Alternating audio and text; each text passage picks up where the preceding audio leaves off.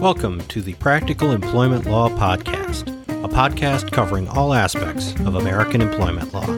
I'm your host, Mark Chumley.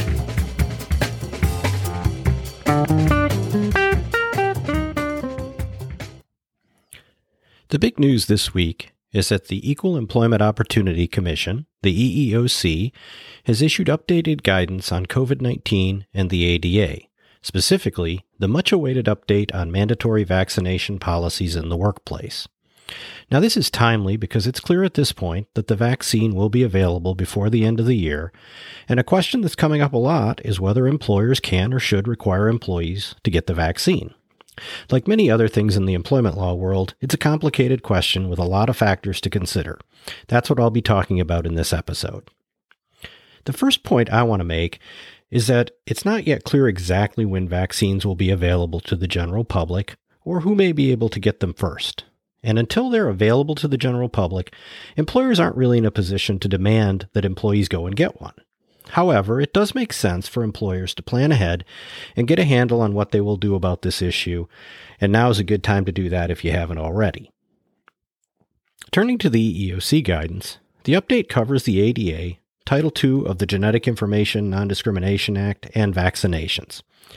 I've put the link to the guidance in the show notes, and I recommend that you read it. It's a long document, but the updated material is under letter K near the end of the document. Here are the highlights.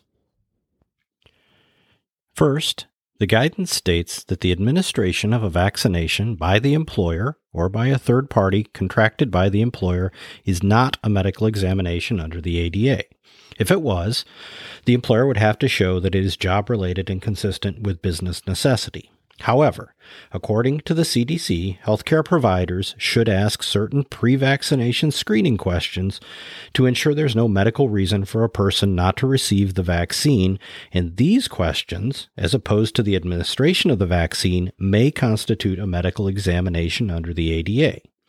So if an employer is going to require that employees answer pre-vaccination screening questions that are disability-related, the employer must be able to demonstrate that those questions are job-related and consistent with business necessity. Now, this could be satisfied if the employer has a reasonable basis to believe that an employee who does not answer the questions and therefore does not receive the COVID-19 vaccination presents a direct threat to his or her own health or safety or to that of others. Now, there's two exceptions to this rule. First, if the employer makes the vaccination program strictly voluntary, the employee can simply decline to answer the screening questions and not get the vaccine. The employer cannot retaliate against the employee in this scenario. The second exception is if the vaccination is performed by a third party with whom the employer does not have a contract, like a pharmacy, for example. The latter scenario is one that will probably be fairly common. An employer may tell employees to go and get the vaccination on their own. That leads to the next point. The EEOC guidance says that asking for proof of a COVID-19 vaccination is not a medical-related inquiry. This is because there are many reasons that an employee might decline to get the vaccine, and they may or may not be related to a disability. Simply asking if the employee received a vaccination is not a medical-related inquiry, but the EEOC goes on to caution employers that they should not ask why an employee did not get the vaccine, and they should even caution employees not to provide medical information along with their proof of vaccination to avoid implicating the ADA. Now, perhaps the most anticipated part of the EEOC guidance has been the issue of mandatory vaccination policies, which some employers might be considering. The EEOC guidance implicitly recognizes the right of employers to make such policies, but notes two exceptions that need to be considered. These are accommodations for employees who are unable to receive the vaccine due to a disability, or who are unable to receive the vaccine due to a sincerely held religious belief or practice. The ADA allows an employer to have a standard that includes a requirement that an individual will not pose a direct threat to the health or safety of the workplace. However, if a safety-based standard, such as a vaccination requirement, screens out an individual with a disability, the employer has to show that an unvaccinated employee would pose a direct threat due to a significant risk of substantial harm to the health and safety of the individual or to others that cannot be eliminated or reduced by reasonable accommodation. Now, employers considering that should conduct an individualized assessment of 4 factors in determining whether a direct threat exists. And again, these 4 factors are included in the EEOC guidance. Factor number 1 is the duration of the risk. Factor number 2 is the nature and severity of the potential harm. Factor number 3, the likelihood that the potential harm will occur. And factor number 4, the imminence of the potential harm. A conclusion that there is a direct threat would include a determination that an unvaccinated employee will expose others to the virus at work. If an employer determines that an employee who cannot be vaccinated due to a disability poses a direct threat, the employer can't simply exclude the employee from the workplace or take any other action unless there is no way to provide a reasonable accommodation that would eliminate or reduce the risk.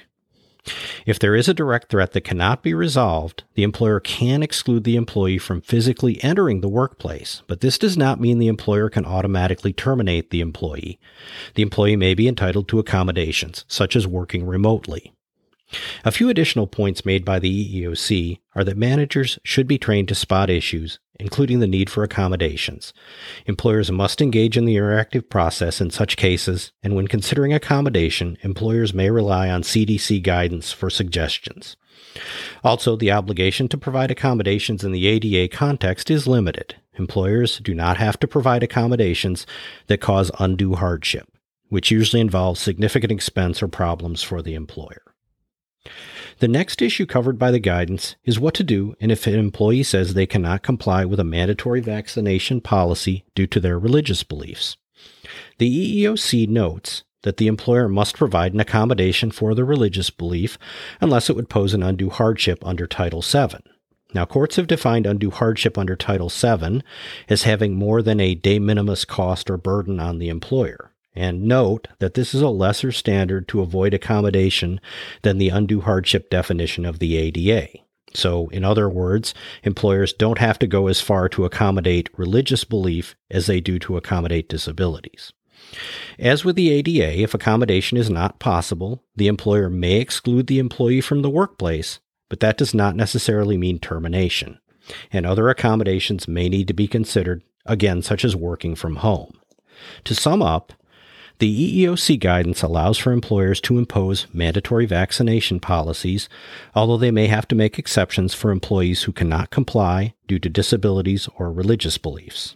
If they cannot accommodate them in a way that mitigates the risk of having unvaccinated employees in the workplace, such employees may be excluded from the workplace but not necessarily terminated if their employment can be maintained by a reasonable accommodation, such as working remotely. It is worth noting that mandatory vaccination policies cannot be avoided due to political or scientific objections that employees may have, at least not as far as the EEOC is concerned. Having said all that, let's take a big step back. Much of the EEOC guidance was issued in the context of what if an employer makes vaccination mandatory.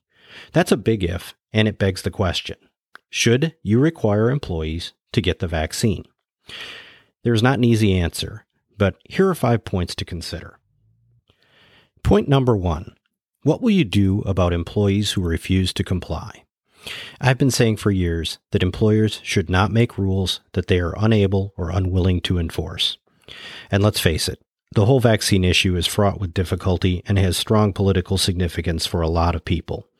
How will this play out in your workplace? Can you afford to lose large numbers of employees if it comes to that?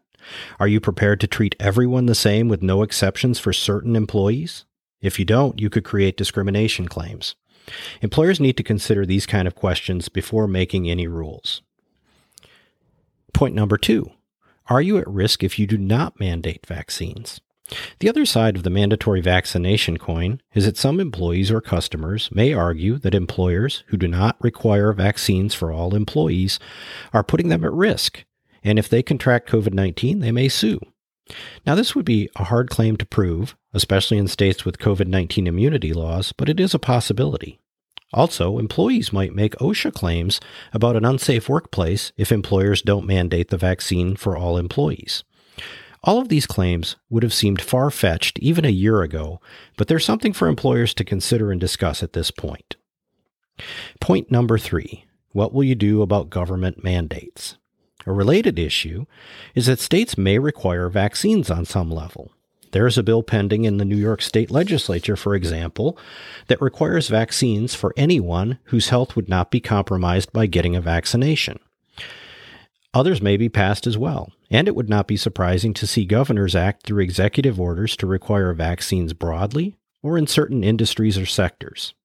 If any of this comes to pass, such laws or orders would likely be subject to immediate legal challenges. It is worth considering what position your business will take while such challenges are pending. There also may be incentives for certain employers to adopt mandatory policies.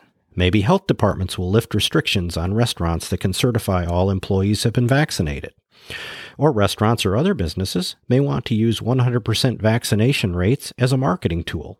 Come and eat here at the restaurant where all of the staff have been vaccinated. It's another thing for employers to consider. Point number 4. Are there additional considerations for unionized workforces? The short answer is yes. If an employer has a unionized workforce, the decision to require vaccines would constitute a term or condition of employment and may be subject to bargaining with the union. Of course, the safety element gives the employer some leeway, but the fact remains that the union will have to be involved in the process. The first step is to review the collective bargaining agreement and determine what it says that may be applicable to the issue and what steps need to be taken. Another point for employers to consider is that those employers who are trying to keep a union out of their workplace may find that this issue is something employees feel strongly about, and it may be enough to pave the way for a union to come in. Point number 5. Are you prepared for the administrative strain? If an employer is going to mandate vaccines, they can anticipate things like turnover, accommodation requests, leave requests, impact on employee morale, and absences. These are all issues that will need to be addressed, and it makes sense to be prepared and not just expect managers to handle issues that might come up on top of their other duties. It makes sense to plan ahead about things like workflow, processes, and employee morale. So the biggest takeaway from all of this is that employers should consider the vaccine issue as soon as possible. This is true whether or not an employer intends to make vaccination mandatory. Most employers have COVID-19 committees or a group of managers who are handling their COVID-19 issues, and it makes sense for those groups to consider this issue as well in consultation with upper-level management and, of course, legal counsel. This has been the Practical Employment Law Podcast. Thanks for listening. Please watch for future episodes wherever you get podcasts, and if you enjoyed this podcast, please subscribe and leave us a review. If you would like to contact me about any aspect of the podcast, my email address is mchumley@kmklaw.com, and my full contact information is in the show notes. This podcast was created for general informational purposes only and does not constitute legal advice or a solicitation to provide legal services. Although we attempt to ensure that the podcast is complete, accurate, and up to date, we assume no responsibility for its completeness, accuracy, or timeliness. The information in this podcast is not intended to create, and listening to it does not constitute an attorney-client relationship. Listeners should not act upon this information without seeking professional legal counsel.